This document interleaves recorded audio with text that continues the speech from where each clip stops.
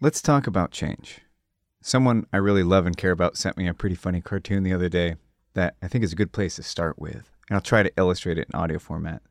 So there's like a king or ruler, somebody at the podium, and he approaches the crowd and he goes, "Who wants change?" And then he goes, "Who wants to change?" Change is one of those funny things. If you've ever sat with your therapist wondering, why don't I do the things I think I want to do? Like be in shape or eat better. Have you ever set a goal for just eating better? And I don't know. I'll give you some credit. 2 weeks later, you're just reaching for something absolutely the exact opposite of what would help you reach that goal. Change is hard. We love change as humans. We have a strong desire to change. But when it comes to actually changing, at least on an individual level, my heart's out there with you if you're trying to change something about yourself. The good news about change is humans seem to be pretty good at adapting to change. It's like the one thing you're told right off the bat about why humans were such a successful species. So we're good at adapting to change. We've pretty much inhabited the whole world. A lot of places that are uninhabitable too. But we've changed. The past 10,000 years, we've gone from hunter-gatherer to having ridiculous societies. I'm trying to pick the words to describe. If you were to show your life to one of your ancient ancestors, they wouldn't recognize what we're doing right now as the same thing. It's totally different. Looking at how far humans have come in 10,000 years, at first I got it wrong when I recorded this intro. And I'm going, oh my gosh, humans are great at change. Look at all the way we've changed this whole life, this existence. So I recorded something about change, about how we're good at change, and I sent it to an expert at human change. She goes, you've got it all wrong. You've got it completely wrong. Humans are terrible at change. We hate change. We hate to change, I should say. So what happened? How do you explain that we're now able to live on top of each other 100 stories up? Or that we're able to drive climate-controlled boxes at 70 miles an hour wherever we want? A select few people have made giant changes that we have embraced and adapted to. We seem to be pretty good at adapting to stuff. But when it comes to actually taking the initiative and making change, select few. At first, I didn't know what to do with that information. It really set me off. I had kind of like a theme I was going to do to present this conversation with a wonderful change maker, and threw me off. I genuinely thought this was something that we kind of did collectively. Well, after I got over the initial disappointment of me spending time kind of writing this whole intro and performing this whole intro about this very positive outlook about how we all get to be part of the change and do our small part, well, the reality of it kind of set in. Like, yeah, that feels true. Change is really hard. It's hard to change yourself. It's hard to change your community. It's hard to make change. It's not always what you want to do. But if you do want change, if you in your heart want to change yourself, if you've been all over social media talking about change you want in your communities or in your countries, it starts small. It starts by picking a corner of yourself or your house or a little corner of your neighborhood and figuring out how you can make that better. And you go from there, one step at a time. Often, from what I've learned, taking the first step is the hard part. And here to help inspire you to take a step, one small step towards making something better than it was before, is one of my heroes, somebody who also won CNN Hero of the Year, so obviously other people's heroes as well, Maggie Doyne. Maggie Doyne is a huge role model. This is somebody who now runs an organization called Blink Now, which has women's shelters and medical centers and schools for kids and homes for kids who don't have parents. But it started with her just wanting to help one child. And it ends with her adopting over 50 and creating this incredible organization. But it starts with the first step. And so this is my conversation with Maggie Doyne in an episode I'm calling Take the First Step. Hi. Hey. Thanks for having us. Yeah, thanks for being here. I'm glad we caught you because you're normally in Nepal. So when we first talked about having you as a guest, Misty was pitching Nepal. Oh, yeah. Said, we might have to go. And I said, okay. But I'm glad you're here in town. So good to be here. So this can be as big or as small of a question as you'd like, but it's where I'd like to start every time. And who are you? I'm a mother. I'm trying to leave the world a better place for children. I think I'm sad about the way the world is for kids right now. And yeah, I just want to make it better. And could you elaborate just a little bit? So everybody does the big bird's eye view, but just if you wouldn't mind just boasting a bit, just about like who you are, what you're known for, what you've done. So when I was 18, I decided at the last moment not to go to college, packed up a backpack and set off on a gap year to travel the world, thinking I would find myself or find my purpose or just have some fun like scuba diving and learning how to meditate with monks or, just teenage stuff.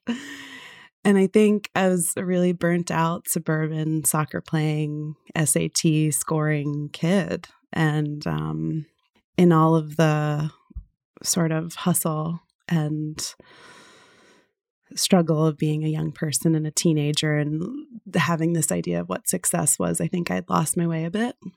And kind of just by happenstance, kind of one step and then another, and then through travel and ultimately ending up in northeastern India, I found my way to Nepal.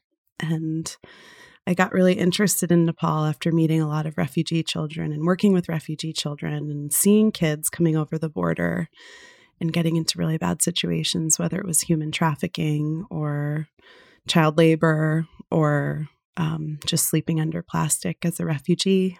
And seeing that face-to-face kind of piqued my curiosity about Nepal.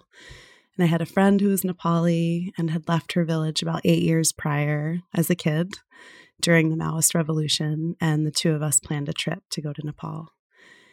And as the story unfolds, I was on a riverbed, kind of walking across this riverbed in rural Nepal, and I saw children breaking rocks. And they had really big rocks and mallets, and you just heard the clank, clank, clank of them breaking these rocks into gravel to sell for about $1 at the end of a very long day.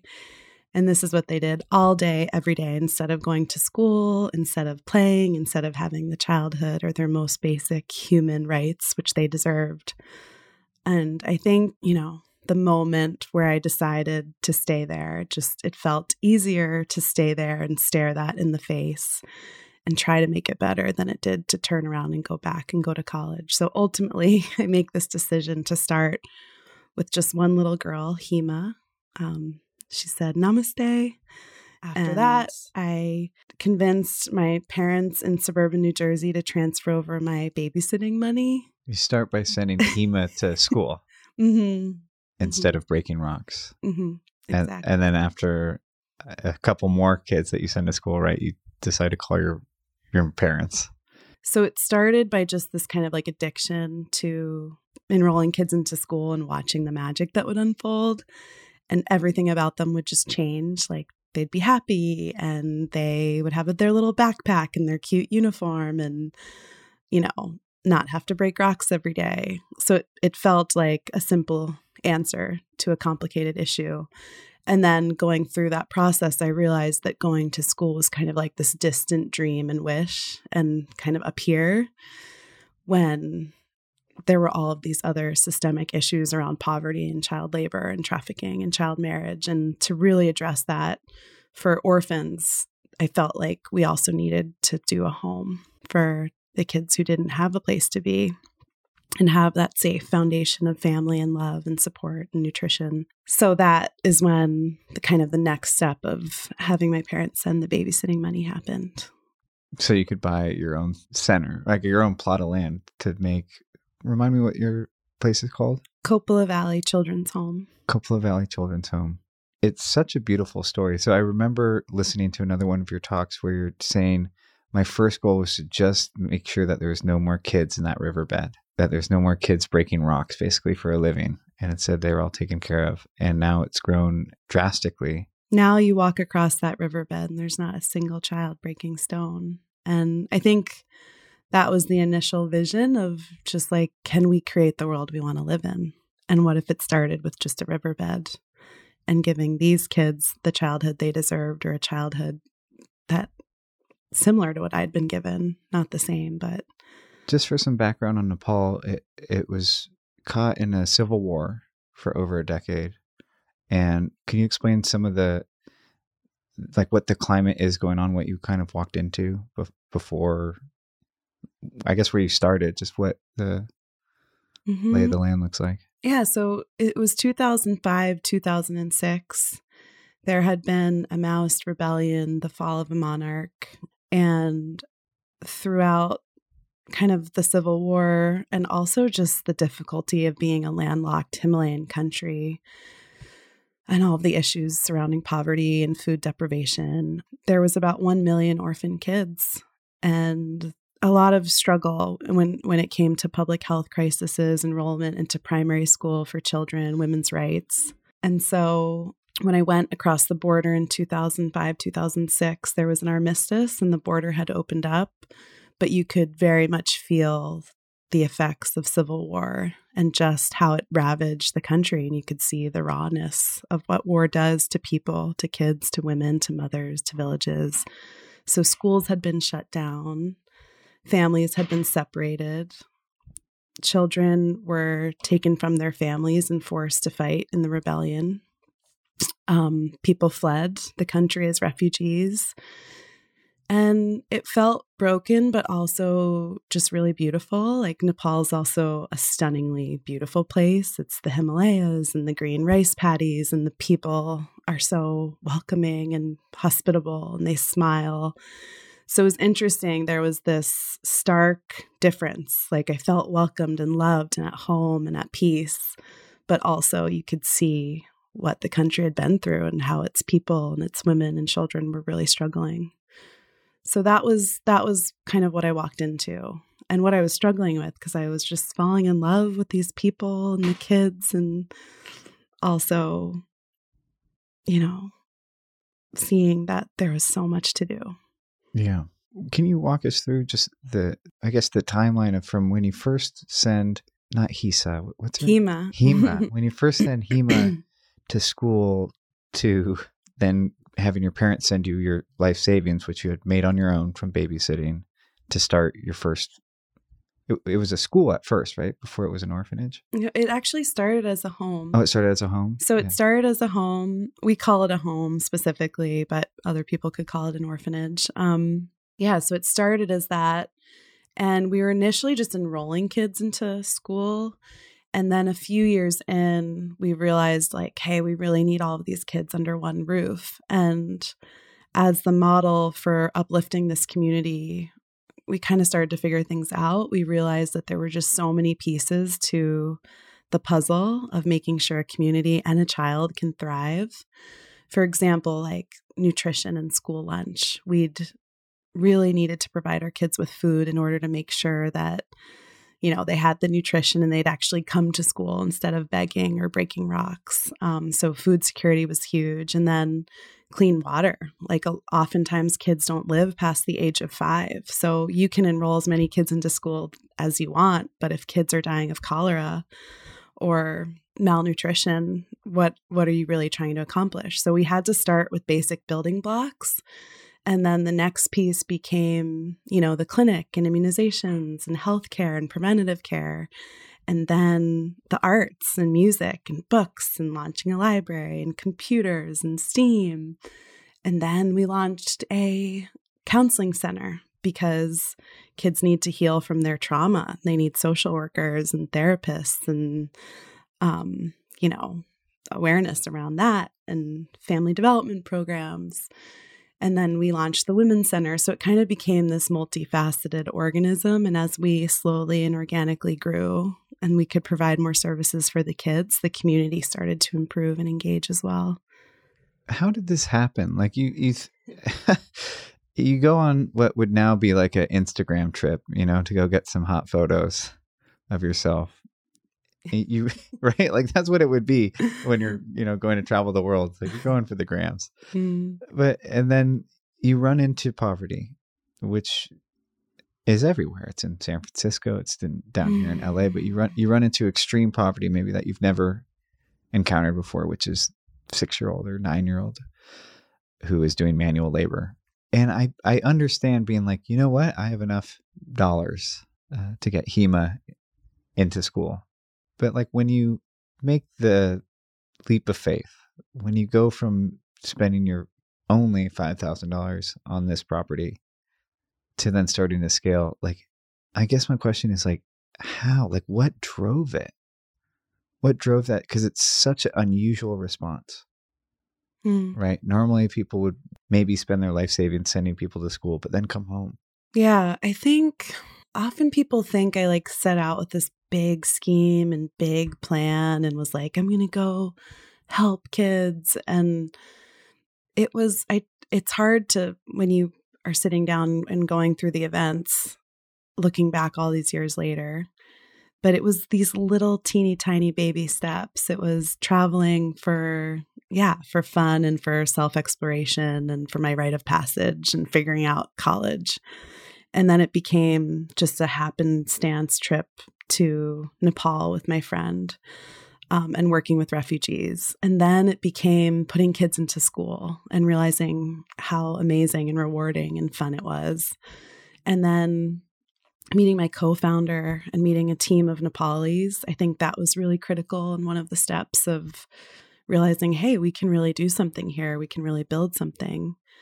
And then going back to the States and babysitting and like, okay, it's going to start with a home and just a safe place with painted bright yellow and marbles and music and joy and knowing that the next meal will always come. And then it was like falling in love with the kids and being a mom and kind of finding my place there and a life there.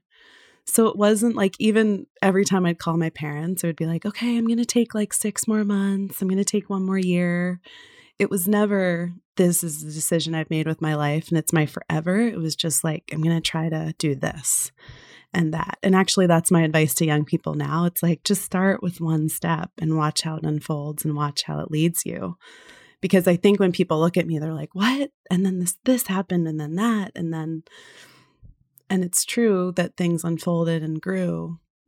But it's also true that it just started with one girl and then a few kids. So, and a lot of learning, like just a lot of learning. I hated orphanages. I was like, this isn't good. I don't like them. I'm just going to create something that's better. And we did that as a team. And then the school system was broken. So I was like, okay, well, we can do this. We know how to run a school. We know how education works. And we're going to make a team and find people who do. And so we did that. And I think when you're young, you also have to just learn from other people a lot. So that was kind of a big part of our model too. Just figuring out, okay, they did that and it worked.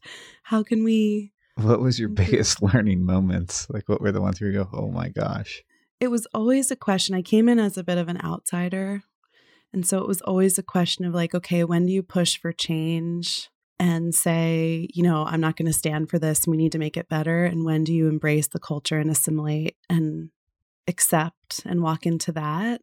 And I've surrounded myself with a really good Nepali team. But like one example is chowpatty. Like in Nepal, women, when they're menstruating or on their period, have to sleep outside in the cowshed. And this is a common accepted practice for women and girls. And they're not allowed to touch the water. They're not allowed to go in the kitchen. They have to sleep outside alone. And what that does, and you can read about it, it, makes them at risk for sexual assault, for snake bites, for smoke inhalation, because they light a fire when it's cold. And I remember very vividly moments of like, now that we had a home with girls in it, people thinking that the girls should sleep in the cowshed.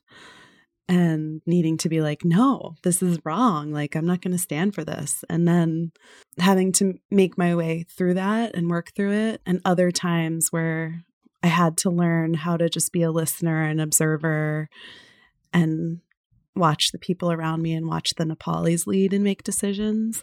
And that was always a fine kind of art and line to walk, especially as an outsider going into a community. Yeah, it's such an important thing to touch on, right? Because there's so many really wonderful intended people that just didn't understand what they were getting into. What was your favorite teaching moment where you realized that you were trying to do what you were comfortable with or what you envisioned versus it, but then the local Nepali team that you put together said, kind of showed you that this is the way that is best? It happens every day. My co-founder, Topi, always just brings me back and is like, no, we got to go slow. I think I maybe fell into the trap of going in big and fast and quick and okay, then we're going to do this. And then I think it was Tope that was like, hey, we have to raise kids and change is going to happen really slow. And this is there's so many little moments of not just opening my mouth and stopping and listening. I'm trying to think of one specific example. I can think of a lot working with the government where Tope is just like, nope, this is what we're going to do. And this is how we're going to navigate this.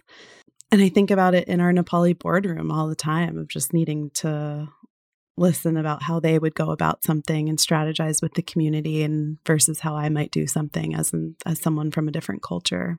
I can't think of anything really specific right now, but it's all the time.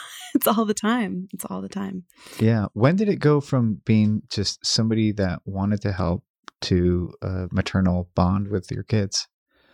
Because you end up adopting 50 or more. Is it 50 I think it's with Ruby now. It's 53. 53 kids. Well, and that's separate from the kids that you're helping just go to school with their own families. Those are kids that you've taken in full time.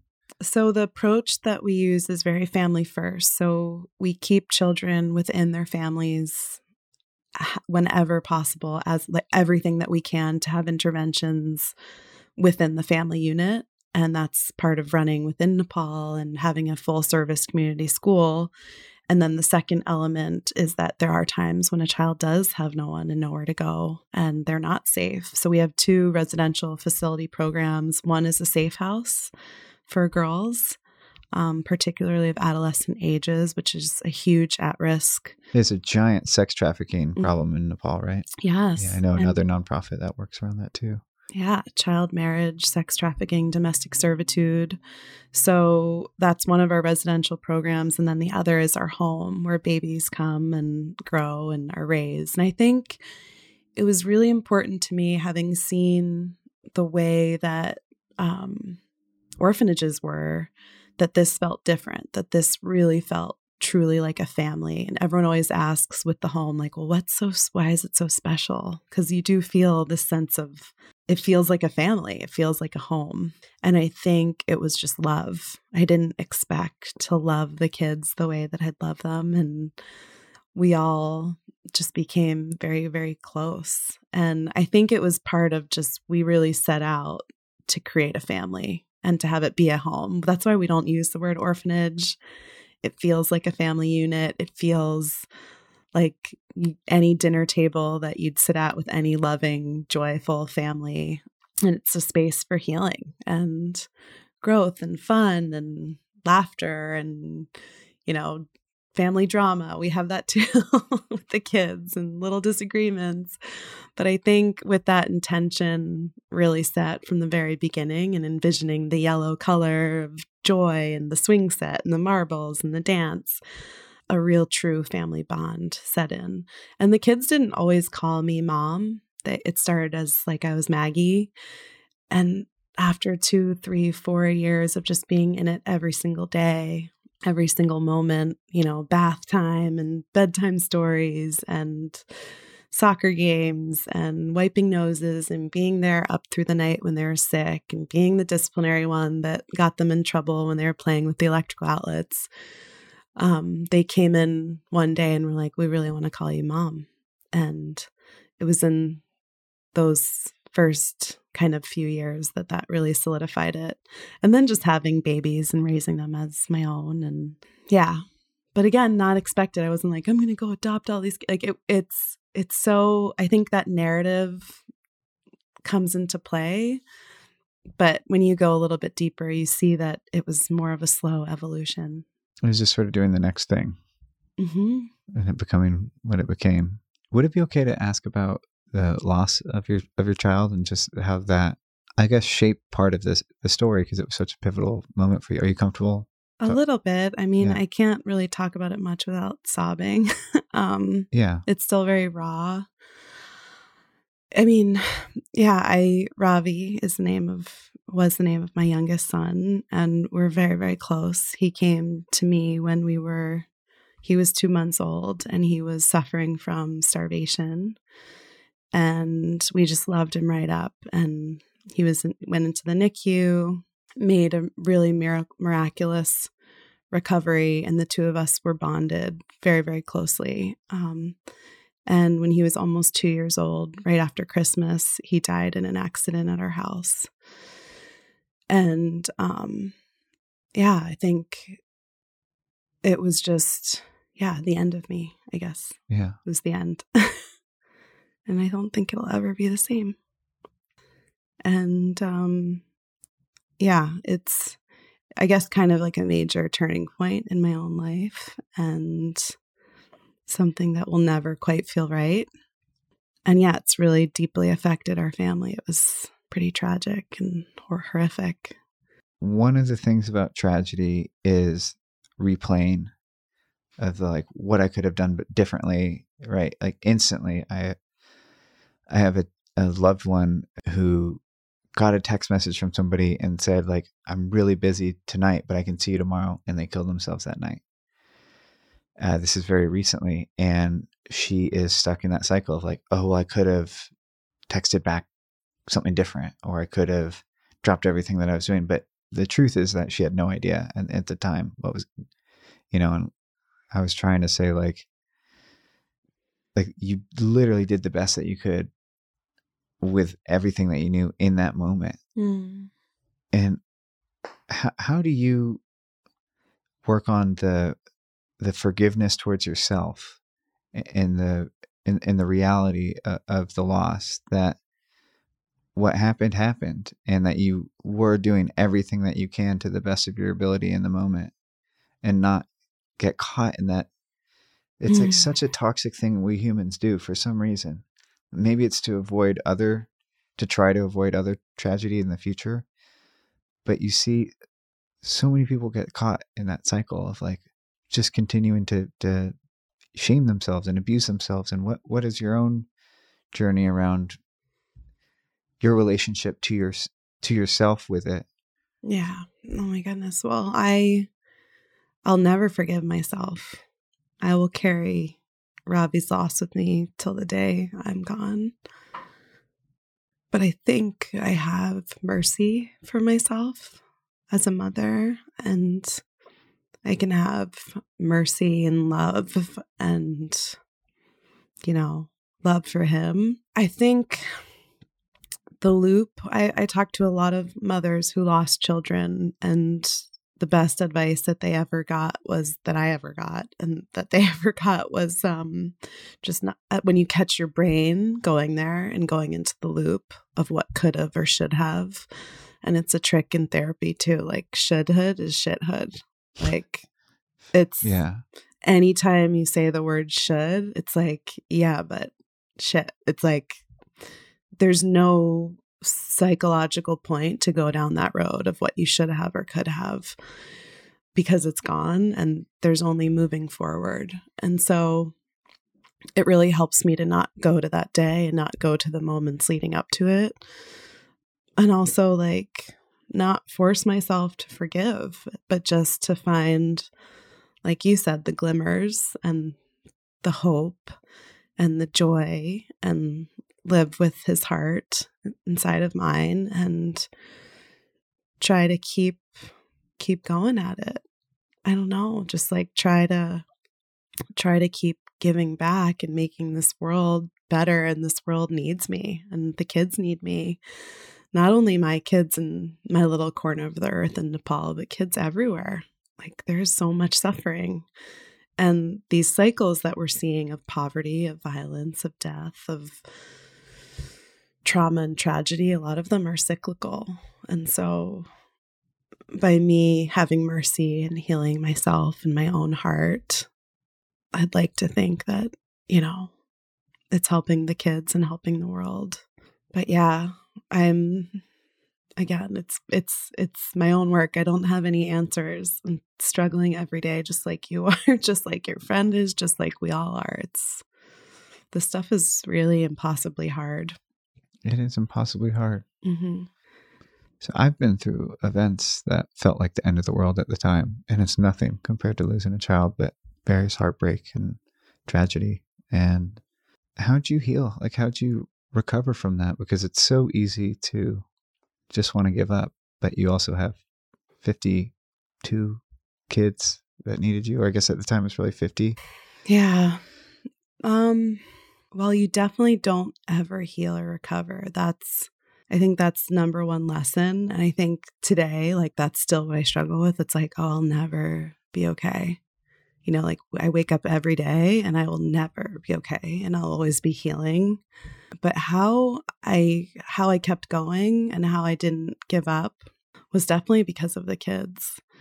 But there was definitely a dark time in there where I couldn't even be with them or see them. And I think they were probably really scared that they were going to lose me as a mom. And yeah, there was a time where it was too hard to get out of bed and too hard to function and too hard to breathe and eat. And I think I started to get better when my really close friends were like, you need to get out of bed, and you need to get up. And so right before this tragedy struck, I'd been nominated and won CNN Hero of the Year. And it was definitely like the high of the high. Like, I had met the Dalai Lama. We were winning all of these awards. The world was watching us and looking and learning from our model and our blueprint. I mean, life was really good. The kids were thriving and healing and growing, and our family was happy, and the school was being built. And so CNN Heroes happened, and the tragedy happened. And part of CNN Heroes was that you won, and you also got to do this nonprofit training actually in LA. And I was like, well, maybe I can just try to get there and go to this thing for CNN Heroes. And my best friends were like, you're going, like, get out of the rain and snow. Cause I was back in New Jersey, where I was from, and in the darkness. And they were like, just come out, come in the sun, come to California. You got to go to that event. Just at least try to go every day. So I come out back to California, and I was doing that event and barely making it through the days. And one of my second or third nights, I was there, and long story short, I ran into the man I'm with, Terry, my husband, and I met him really soon after, right around that time. And we fell really, really in love through, I don't know, that journey together and falling in love, and him kind of, not that he was kind of like a knight in shining armor or anything, but we made a trip to like get back there and get back to the kids and together. And I think that feeling that kind of love again really was helpful, and a different kind of love, a way different, and it didn't make it better or okay, but it was just like, oh, I can feel these feelings of love again. And then just getting back to the kids and trying to get back into a routine and continuing. I don't know.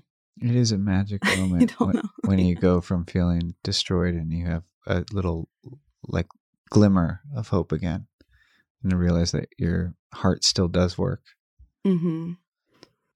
How do you explain to your kids about the harshness of this world and how chaotic it is, and how, there's this, like, here in America, where there's so much privilege. Like it's so easy to have this view of the world that there's this universe looking out for everyone. And if things aren't going well, there's things you can do. But in other parts of the world, it's really just because you were born here at this time in this place, it's just catastrophic. And there doesn't seem to be justice happening, or there's huge injustice happening. And how do you explain that to your kids about the world, how there are these beautiful things happening in the world and there's also these tragedies happening? Yeah, I mean, sadly, all of my children had to learn that at a very young age, and they lived that reality because by the time they came into our home, they'd suffered tremendously loss of parents and family members and abuse and severe neglect, hunger. So I think the children who we work with, they really know that and they carry that with them. And I think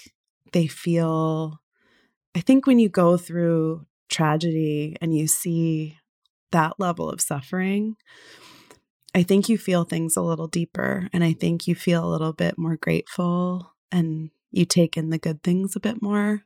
And so I think after tragedy and after seeing the other side and after seeing the harshness really and looking at it in the face to face, I find that when the good things are there, even if it's just like a clean glass of water or a shower or quiet or peace or joy or a song or the ability to like drive if you're a woman or choosing who you get to marry, you start to realize that everything, every day, every moment is a gift and every breath is a gift. And I think when you are able to turn that corner into gratitude and feeling each day and each moment and being grateful to be alive, it's where the magic is. And it's like, I would just hope that people don't need to feel tragedy and loss to really feel that sense. And I also feel that when you have that sense of freedom or that sense of privilege, like, I think it's our job as a human family to give it back and to pay it forward. And I think that eventually human beings will figure out that our purpose here is to take care of each other. Yeah. We're in this strange time where there's a lot of like keyboard activists. You know, there's a lot of people who think that they know how to solve all the world's problems, but not doing anything to really help. Like they might tweet it or Instagram it, but you know, it's all about boots on the ground or money, you know, or resources, right? Like it's great to talk about it, but talk is cheap. You know, I think there's a lot of people, especially when it comes to like, I don't know, supporting their favorite band. Like they think just talking about it's enough. It's like, no, buy a t-shirt, you know, buy some merch, buy a CD. But it's the same with, I guess, our collective problems around the world is that you either need a volunteer or you need to cough up money. One of the strange things in researching you was I came across some like nasty like detractors, right? That are like, that were basically just writing like what they would do if they were you. And that you were like doing it all wrong, and were like the term was like a white savior or something. And it just was like, it just felt awful. Like it just felt like, well, what are you guys doing? And how do you deal with the criticism where it's like you're devoting so much of your time and energy to being part of a solution to a problem that's right in front of you that you have dedicated your life to, and you've moved there, and it's like we still like there are these, I don't know what you'd call them, but it's everywhere in life though. You know, if you're doing anything of note, there's going to be these detractors. Oh, totally. I mean, everyone doing anything and sharing their story and having a platform, anything you say can be taken the wrong way or criticized. I actually think the issue around white saviorism is real. People really do go out in the world and snap pictures in orphanages, and orphanages can be used as trafficking rings, as places where people do come and volunteer and do bad things. And on the surface, I think my story very much can look like that narrative of like, this girl, you know, had no idea what she was doing, no experience. So I take the criticism with responsibility, I think, to share the story, to share the learnings, to share my partnership and with the community and what I think it took to learn the lessons of creating a project that was successful. And I also like when that video, I think there we had a video that went viral and 150 million people saw it. And I didn't see a video. This was it was written. But I'll look for it. I'll look for the video. And people have every right to make judgments, but for every bad comment, there was someone in Haiti or inner city in the US or Sri Lanka or Bangladesh or East Africa who wrote, "Oh my gosh, I totally see this vision and I think I could do something like that. And thank you for sharing that story. This made me feel like I can do anything." It is about action and taking action, reading, doing your research. We can't go into things blind. We can't think we're going to solve every problem and fix the world. But I do feel that we have to start somewhere and we have to start where we are with what we have.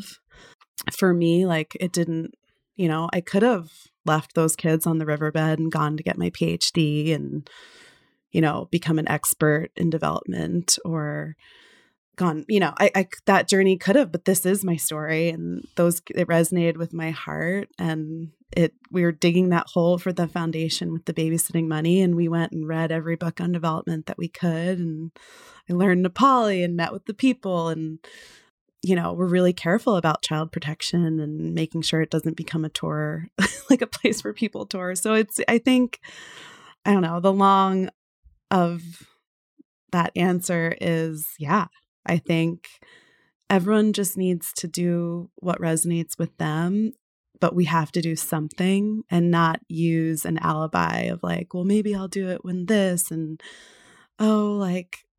yeah, I think there is a lot of talk to go back to your point. In this particular one, it was like they had read the headline and that was it. And then they wrote this giant letter addressing everything that you should be doing, but it was all stuff that you already were. So it's and she needs to work with locals. And it's okay, well, you're already doing that. And it was the whole thing verbatim was they just didn't even bother to get to understand the project at all. They just had this venom coming out of them. It's made me a lot slower to make judgments on anyone without researching. God, I've been doing that too. I've been catching myself just snap judging people right away. My stepdad, where we had a tough time in the beginning. I just, for whatever reason, just didn't feel warm to him. And now we've been trying to get closer. And it's when he first says stuff, I just instantly notice my snap judgment and going, why are you judging him? It's definitely in all of us, for sure. Oh, it's part of our human condition. I think it's a human condition to just be one, choose what we care about of this is what matters and this is what's important to me and this is what I care about and this is what I can control. And just really quickly judging because we know better. and I think we all just need to work together and collaborate, even in the nonprofit space. Hey, we can address these issues. The world is getting better and it's getting there step by step, and kids are getting into school and public health outcomes are improving and poverty rates are declining, but it's taking real work and real action and real advocacy and speaking up and writing up. And we have to follow where the action is and where the metrics are and where hey, we're learning. We know now that taking a helicopter and dropping in shoes doesn't work. We've gotten there in our charity evolution and our development evolution. We've learned best practices. We've learned, quality over quantity, going deep, working with locals in partnership. And that actually makes me really hopeful for the future. We have more young women enrolled into school across the world than we've ever had in the history of time. We have more health wins, child marriage rates are decreasing, maternal health is the best it's ever been. So I think we do have to focus on the good and the action and the change. And I think we're very like in our culture, we love to like just, it's all about what's out here. And like, okay, if I buy something, if I do this, if I find my partner, if I don't know, it's like we're waiting for the next thing to happen. And it's all a distraction from the truth and the purpose and us just being here and what's on the inside. And the sooner we can learn to not bite that hook of like all of this nonsense and noise of like, even just as a woman, like constantly, okay, do I look okay? Weight, makeup, buying, consuming, we're really caught up in that as a people. And I think we're searching for happiness and purpose. And I just want everyone to find it. And the secret is that you find it through helping other people. Yeah. And you find it within yourself. And that's like the moral of every podcast, I feel, of how to human. Like that's how to human, I feel. I think it really does come back to service a lot. Most of my problems are me-centered. Like most of my life problems all have to do with me. Yeah, I've paid through the nose to learn that service is, if you're really, really stuck, just being of service to someone else can really help you. I know that like last week was tough. It was just a tough week for me. And I couldn't wash my own dishes, but I sure as hell felt really good washing someone else's dishes at their house, which is funny. It's funny how it worked that way, but it made me feel a little better because I could show up for them, even though I couldn't show up for myself. It's so true. It's so true. Since you're a parent many times over, what are the main things that you want to instill in your children? Like, what are the important life lessons that you want them to all carry with them? Kindness, loving with an open heart, forgiveness, the ability to heal, because life is hard and they will continue to have challenges. And you've just got to get yourself up. You got to get up from your knees and keep going and keep going and keep at this thing called life. I want them to learn that too, that gift of giving back and making this world a little better. I really resonated with one of the things that you said earlier, which is that I will never be healed. I will always be healing. And that just feels so true. Like I think that we're sold the idea that we need to get better, get over it is basically, right? That's what that means. Get over it. It's making us all uncomfortable. And I feel like I'm in my own life, like chasing being healed, like, I don't know, a Buddhist would chase enlightenment, which is like, I don't think it's something that will be attained. How do you learn to be comfortable in the act of living in healing? Okay with not being okay. Yeah. Okay like with not being okay. Complete surrender. Like I am just have to be okay with not being okay. And I think I fell into that trap of like, go, just get better. Just like you can do this. You get back to those kids. And recently, I mean, I'm no expert, but it's just like, it's our work every day. It's just everyone's work, no matter what trauma. I mean, there are plenty of people who haven't experienced a really intense trauma, who their work still, like we all have inner demons and anxieties and things that are hard. And I think, yeah, our work is like self-love. And part of self-love is that, yeah, we're still these beings who are healing and doing the work, and you have your ups and you have your downs, and you have to be okay with wherever you are. And yeah, just not let yourself stay on the downs too long. Get back up. Try to get out of bed. Yeah. You've been really generous with your time. And this is how I like to end the program. If I could slide a phone over to you and you could record a message for, let's say a message for your kids if you knew that you weren't going to be here anymore, and a message that they could come back to and listen to and would help them grow into the adults that they're supposed to become. what's the message that you would want to leave for them? I love you. I love you. I love you. I'm there within you. And take all of that joy and all of our dance parties and all of our moments and keep spreading the love. Keep it going like ripples. Thank you so much. Thank you. That's it for today's episode. Don't forget, before you leave, this is an audience-funded program. Go to patreon.com/howtohuman. That's patreon.com/howtohuman. Listen to the episodes early, ask a question, become a part of the community. I need you guys. It's lonely here. I'd love your feedback on episodes before they come out. But also, you can leave us a review on iTunes. And don't forget, if you'd like to hear from more of the guests or like to see what they're up to, I include all their social media and website links in the show notes, which is just the episode description. Thanks for tuning in to the How to Human podcast. Tell your friends.